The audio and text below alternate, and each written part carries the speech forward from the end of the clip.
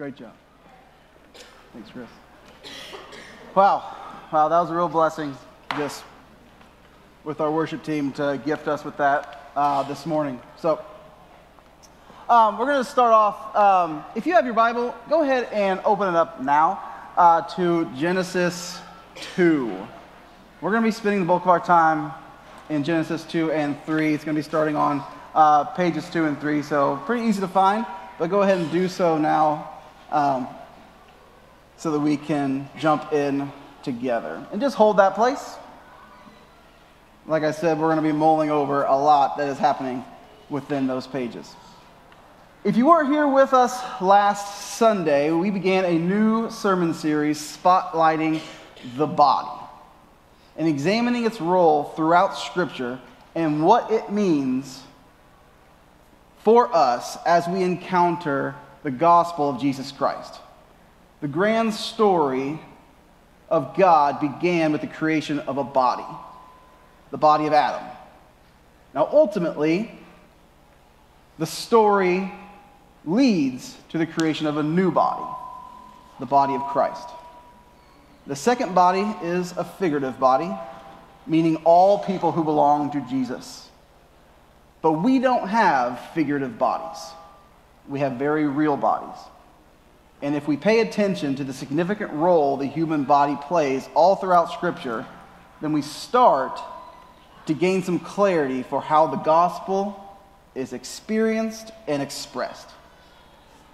The body has a fascinating story to tell us. So if the Bible talks about the body, we're going to talk about it.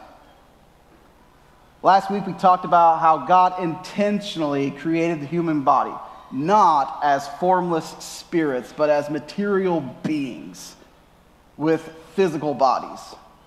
Our story begins with God's thought of creating people like him, and then boom, the human body. A body that is sensitive to his presence, like a honeybee is extremely sensitive to where the next bunch of flowers are, or like how an elephant can actually smell water from like 12 miles away. The human body was designed to have an extreme sensitivity to the Spirit of God and all that flows from it, such as love and joy, peace, patience, kindness, goodness, faithfulness, gentleness, and self-control. These things animals are not concerned with. And with this sensitivity, man is equipped, right? Equipped to continue God's creative work of filling and subduing the earth. The world was once dark and void, but that all changed when God showed up and began to work. And the amazing thing is that God's portfolio of goodness and beauty was to be continued with us. Just as the Spirit of God created for 6 days, human hands led by the Spirit would create for eternity. And what was God's primary directive for making this happen? Gardening. Go ahead and put this up here. That's not the one we're wanting.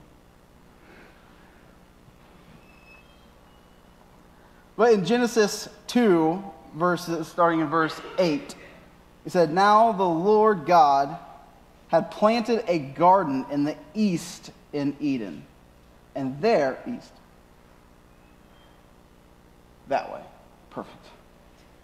Over there, God had planted a garden in Eden. And there he put the man he formed.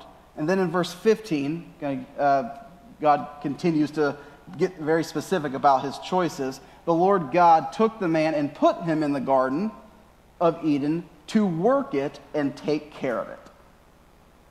I love this. Their roles as rulers and subduers was going to begin with gardening. So I want to ask you, why? What's with the gardening? What good was it for God to begin Adam and Eve's story of ruling and subduing with gardening? What good was gardening to these two people? Anybody got any ideas?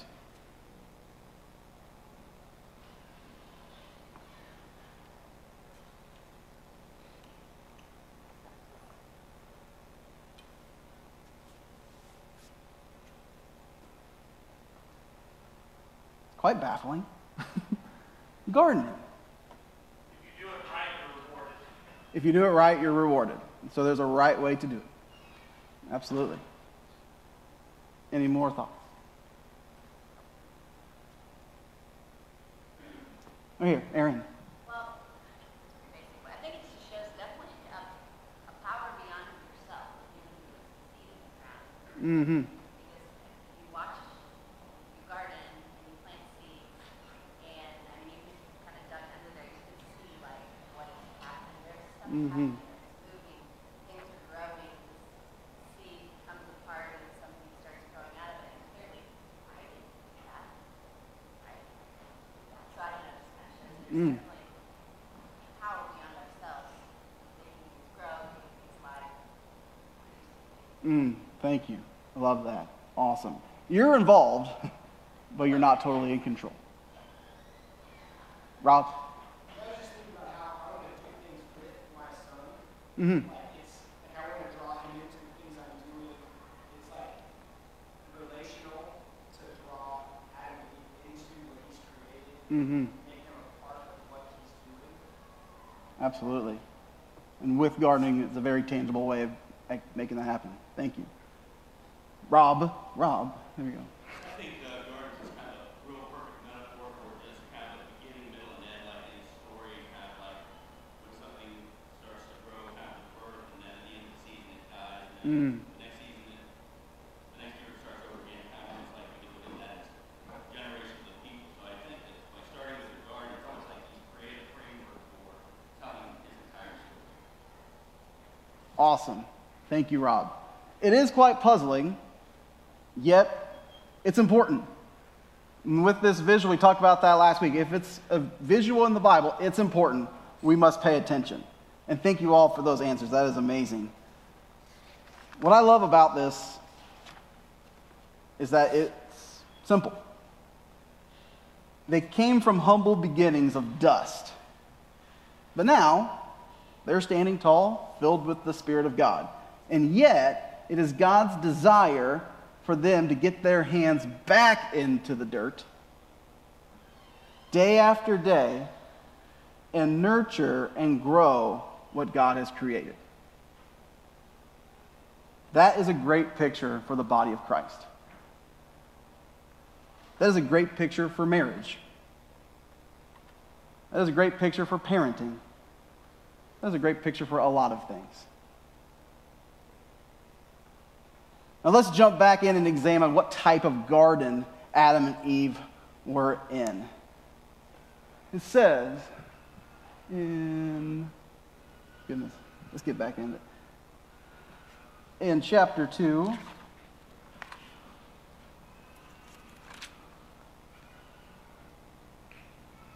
chapter 2, verse 8. It says, now the Lord God had planted, okay, put the man in there. Verse 9, the Lord God made all kinds of trees grow out of the ground, trees that were pleasing to the eye and good for food. In the middle of the garden were the tree of life and the tree of the knowledge of good and evil. Now, I know what you're thinking. There's that tree. We'll talk about it. But first, pay attention to how the garden is described. All kinds of fruit, pleasing and good. The Bible always, starting now, is going to pair the scene of agricultural success with joy and security. When crops are growing, the people be happy, right? And this garden is a picture of perfect joy and security. And now check this out. Now pay attention to this next part that we typically don't hardly ever read. We start talking about water again. We talked about water last week. Water shows up again this time. Scripture says that a river watering the garden flowed from Eden. And from there, it's separated into 4 headwaters. The name of the first is the Pishon. It winds through the entire land of Havilah, where there is gold. The gold in that land is good. Aromatic resin and onyx are also there. The name of the second is the Gihon. It winds through the entire land of Cush. The name of the third river is the Tigris. It runs through the east side of Ashur. And the fourth river is the Euphrates. We are given 4 rivers that flow from the goodness and beauty of Eden. And they pretty much take care of not just east, but pretty much all the cardinal directions. Cush is to the south, other places where it winds through is going to take us north, east, west. And when you're given cardinal directions like this, where are these cardinal directions often displayed? If I handed something to you with the cardinal directions on it, what did I typically hand you? What was that? A map. A map. And if you're in possession of a map, what are you probably going to do? Travel. Go somewhere. Especially if we're talking about gold. It's a specific map, right? It's a specific intention of God. The paths are mapped out for us to explore and continue God's creative work. And when Adam and Eve have kids, how much more ground can be covered with God's beauty and goodness? So when we take in this whole scene, this picture of God's family unit, we see God nurturing something very important in his children. He is creating a home of joy and security, all for the purpose of exploring outward with all the things they experienced and learned at home. That's good parenting. And in the parenting world, what he is creating in his children, we call secure attachment. One of my favorite writers, Christian psychiatrist Dr. Kurt Thompson, explains it this way. Joyful relationships develop as parents attune properly to the needs of the infant in such a way that it fosters secure attachment. One of the fundamental aspects of secure attachment is the infant's enlarging sense of a secure relational base from which he or she can explore the world. Without the presence of safety, little to no creative activity can ensue.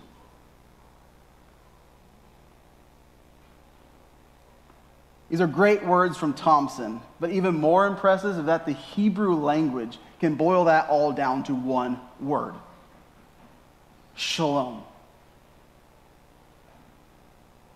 Shalom, a word meaning peace, wholeness, and well-being. God's people were experiencing this shalom. God's people are securely attached to their Creator. They are tethered to a base. They are tethered to a base of peace and joy from which they can explore, discover, risk, face challenges, and create. That's what it was like for Adam and Eve. And if you break that down to what it physically and emotionally felt like, we see that answer given in verse 25, the last verse in chapter 2. This is what it was like. Adam and Eve and his wife were both naked and felt no shame. For us today, the Bible describes the human body as naked. This is the first time the Bible uses this word. And when it does, it pairs it with another word: shame. Now, it's not the last time. This connection between nakedness and shame is a thread that weaves its way throughout the entire Bible. This specific picture of the human body is here to stay. It becomes crucially important when we view our Lord Jesus Christ on a cross. But on the onset of this visual, there is no connection. There is no felt sense of shame. And with that word, shame, we kind of know what it means. It's not very fun to talk about. And we don't really know all about what it means. And it's my goal today to provide some biblical clarity on the topic, because shame actually thrives in the realm of confusion and silence. To begin, we have to go back to the joy of the garden. One component of secure attachment is the setting up of boundaries, right? In this relationship, in this family unit, there are things that we are free to do that bring us joy and further connection, and there are things that we must not do because they could be detrimental to your life or our relationship or both. With God as the Father, it is short and sweet. In verse 16, it says, "And the Lord God commanded the man, you are free to eat from the tree, free to eat from any tree in the garden, but you must not eat from the tree of the knowledge of good and evil. For when you eat from it, you will certainly die." It's quite the family meeting. Now, who wants to play Uno? Not within this tone. It is a serious family meeting. Now, we're meant to wrestle with this image. You probably have, if you read these first chapters of Genesis, just wrestling with this image of that tree. And oftentimes, wrestling gets frustrating. Like, what the heck is up with this tree? It's hard to wrap our minds around, like, what angle God was taking by putting that tree there. Like, why would God put it there if he knew what was going to happen next? Many valid arguments might focus on the need for free will, which is very true.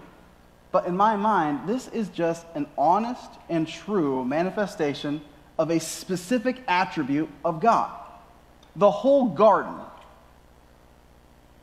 represents the character and presence of God in the natural world. So naturally, there's going to be something there in the garden, probably toward the middle, to represent his authority as the sole possessor of the knowledge of good and evil.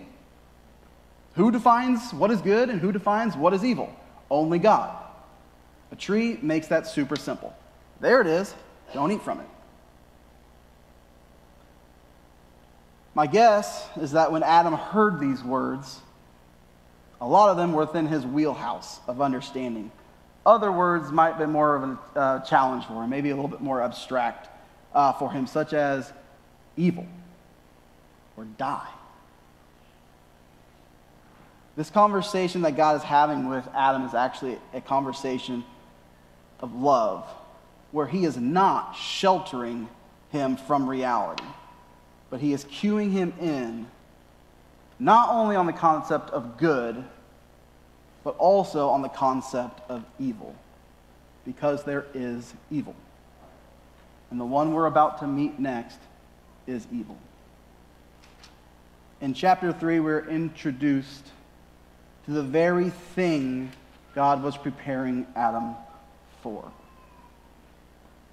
Adam and Eve for. Satan. This is the antagonist of good, the killer of joy and creativity. The Bible describes him like this. Now the serpent was more crafty than any of the wild animals the Lord God had made. And there's our introduction. There are many words that characterize evil, but as it concerns us, crafty and subtle is of primary importance. Evil literally or rarely shows itself as evil. The true subtlety of evil is that it will disguise itself as good. And it takes craft and skill to do so. And the serpent seems to have done his homework on humans. He's not just winging it. He is cunning and calculated in his approach. And from what it looks like, he has one shot, one conversation, one speech to tank all of humanity, and he's going to do that with precision. He waits for the right moment, when man and woman are experiencing a joy and security at the bodily level. This is where evil tends to disrupt things with its application of shame. As this narrative unfolds, we will examine a few noteworthy effects of shame in the human body. We'll break those hallmarks of shame down. But to sum it all up, it is a process of what's called disintegration.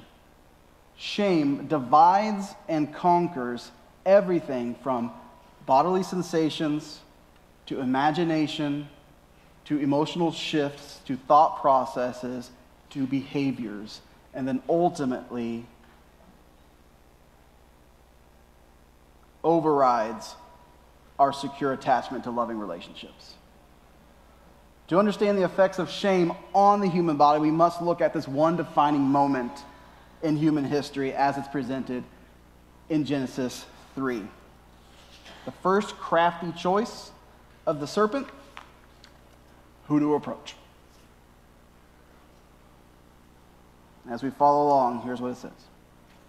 He says to the woman, "Did God really say you must not eat from any tree of the garden?"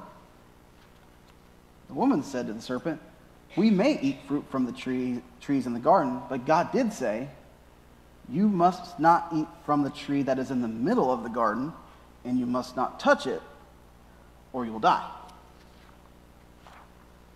A hallmark of shame in its early stage is the planting of a seed of doubt. Whether it's with twisted words or nonverbal cues, and here I believe we have both, security and assurance are called into question. We struggle to anchor ourselves in truth, and trust takes a big hit as the person actually considers, maybe I got it wrong.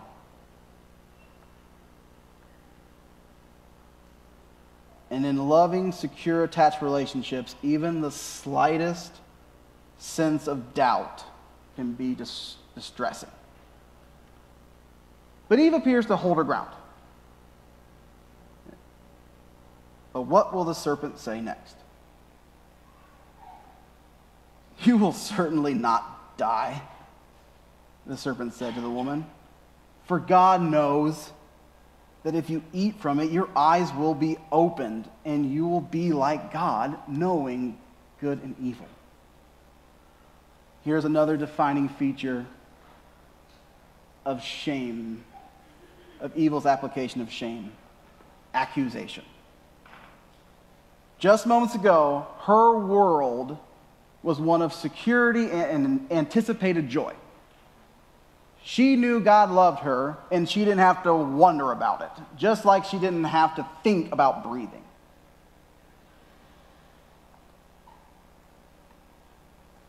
But here we have evil's malicious intent to shear that off. With doubt already in her mind, he steps in and does what he does so well. And in short, the accusation is this: God is evil, and you're a fool. That old spiel about not questioning God, blah, blah, blah, his authority, blah, or you'll die, blah, blah, blah, and you believe that, wake up. It is good for you to be the holder of the knowledge of good and evil. And it is evil for God to withhold it from you. Now, I don't know if you have ever been made to feel like a fool, but it's quite disorienting. When your confidence seems to evaporate from your body and you're left feeling and looking stupid. I may have had the right information, but in the presence of such confidence and slick words, I can quickly default to a state of paralysis where I need to shut up and listen, no matter how harmful the words might be. This is where the disintegrating force of shame makes noticeable changes within the human body. Let me ask you, when you're experiencing shame, how easy is it to think? How easy is it to be creative? How easy is it to remember joy? How easy is it to quickly run to our securely attached relationships? Eve doesn't. And this is what happened next. When the woman saw that the fruit of the tree was good for food and pleasing to the eye and also desirable for gaining wisdom, she took some and ate it. She also gave some to her husband who was with her, and he ate it. When shame finds its home in the human body and does its job, we will then graft ourselves to the thing that is promising us or offering us relief. And in such a twisted way, the serpent takes on the role of security for Adam and Eve and nullifies the security that they had with God. He actually convinced them that God is not good. And the only way for them to be sure was for them to trust him and take it upon themselves and eat the fruit. And when that consummation is played out with bodily acts, it is bad news. We become evil. Here's what happens next. Then the eyes of both of them were opened, and they realized that they were naked. So they sewed fig leaves together and made coverings for themselves. Then the man and the wife heard the sound of the Lord God as he was walking in the garden in the cool of the day. And they hid from the Lord God among the trees of the garden. When you comply with shame and act according to evil, that felt sense doubles back and intensifies, and you realize just how foolish you really were, how evil you can be, and how much damage you have caused. You realize you are naked. It gets to the point of being too much, and we have only one option: cover up and hide. I invite Kirk Thompson back into this to give us another take on this. Another feature of shame's presentation is that of hiding, whether it is with the shrinking into the silence of our own minds or the literal turning away from someone with a downcast facial expression with eyes lowered. Shame leads us to cloak ourselves with invisibility to prevent further intensification of the emotion. If you've ever experienced shame, you probably also have experienced the need to be invisible, to be small, to be unseen. That started here. So what is shame's effect on the body of Christ.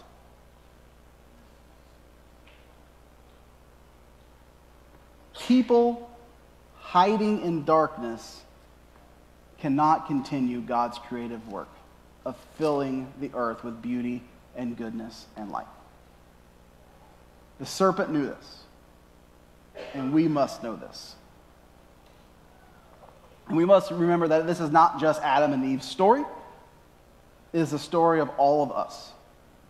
Each of us has had an encounter with evil and has experienced the shearing pain of shame. Each of us has been confronted with our own nakedness, and we don't often respond very well. Evil has and will continue to leverage shame to bend us toward hiding in darkness. And many of us are stuck in that loop. Yes, even members of the body of Christ. So help me out, because we see it. Within the body of Christ, think about this and help me out here. What are some signs of shame infiltrating one or more of its members? What starts to happen within the body of Christ when shame is felt and let loose? What starts to happen in this people group? What do we got?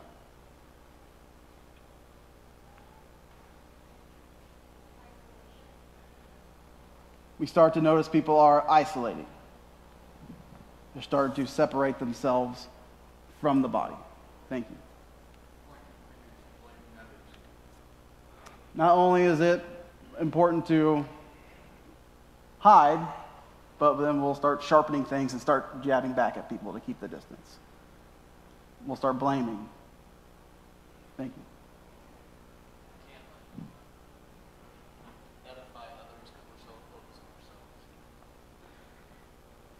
The original intention of getting light and beauty out into the world gets nullified because the consumption of darkness within draws our attention inward instead of outward.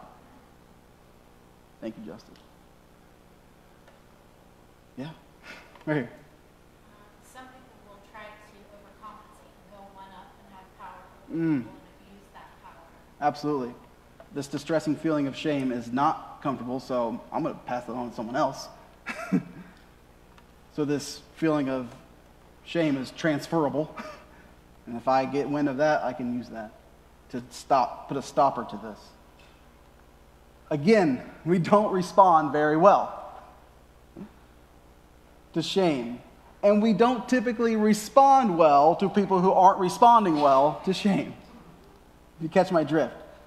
And within a state of communal disintegration, we are more likely to apply snake venom to the body of Christ rather than the healing medicine of the gospel. We do a pretty good job of identifying that someone's isolating, right? Oh, they're isolating. Oh, I know I'm isolating. And then what do we have for those folks? Well, they shouldn't isolate.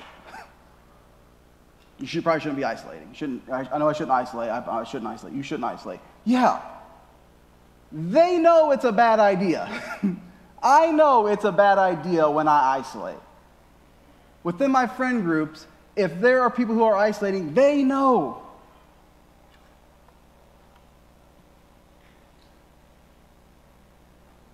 And the truth is that they don't have it within themselves to get them out of it. They need good news, not bad advice. And the good news that is in the body of Christ is that the good news within the body of Christ, both literally and figuratively, is that He has provided a remedy for shame. And it's not what you might expect. And we'll continue to talk about that remedy, but for today, just focus on just today, we can close by saying that it looks a lot like God's next move while Adam and Eve hid. We hide, but the Lord called to the man, "Where are you?" The gospel looks like pursuit, curiosity, and truth. Now, if you're familiar with the story, God did provide some unfortunate truth to Adam and Eve regarding their new normal. Now that they trusted the serpent and rebelled, things would be different. But for those who are in Christ, we believe the story that even in the midst of our shame and our sin, my friend Jesus is coming for me. Do those stuck in shame know that their friend is coming for them? Friends that will pursue with curiosity and provide truth. And the amazing truth that we get to deliver to our friends sounds a little something like this. What shall separate us from the love of Christ? Shall trouble or hardship or persecution or famine or nakedness or danger or sword? Paul goes on to conclude that nothing is going to separate us from the love of Christ. And here we get nakedness as a marker for this time back in history where it all began with us, where shame is a very important thread that weaves its way through our story and what Jesus did to bring us the gospel. Nakedness will not keep us from the love of Christ. Shame will convince you that you are disqualified from the love of Christ, but in reality, it is exactly why he came. For God so loved the world that he gave his one and only Son, that whoever believes in him might have eternal life. And he plays that out in a very embodied way. And when we see him on the cross, we'll get a very good picture of what he's going to do with shame and how he teaches us how to live in the gospel when we encounter it. Guys, the story of shame has been something that, by the grace of God, he has walked me through. Hasn't been fun.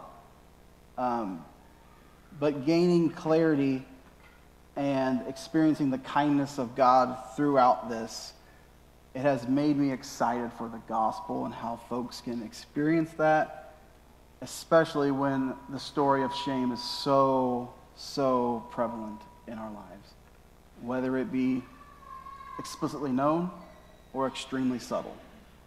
It is important, and this is what excites me about the gospel, the good news to people who need good news. So within the realm of this bad news of shame, I'm going to give us a little bit of time just for reflection and silence, just to do a little bit of what's this like for you? In regards to the story of how it played out with Adam and Eve, how's it playing out for you? What do those bodily sensations feel like with shame? What does the imagination look like in shame? What is the emotions? What are the thought process? What are the behaviors that kind of allow the serpent to really sink and use shame to bend us to where he wants us to be? To not trusting God and relying on that secure attached relationship that we do have. So, what's it like for you? What's it like for you? I'm going to go ahead and close us in prayer so that we can have that time, and the band's going to come up and lead us in one last song of worship. We'll go ahead and pray. Father in heaven, thank you so much. It is in your loving kindness that you do not shelter us from this reality, the reality that shame has an important role in the human body. The story is of unfortunate beginnings, but is of a glorious conclusion. So, Lord, we just pray that in the midst of experiencing unfortunate loops of isolation and shame and sin, we do get a felt sense that you are coming for us. That we do know that nothing can separate us from the love of God, even our own nakedness. Lord, we praise you for just this opportunity to examine this, and we do pray that you will guide us as we experience the good news that you have for us as we encounter our own nakedness. Lord, thank you so much for this day. Thank you for the people in this room.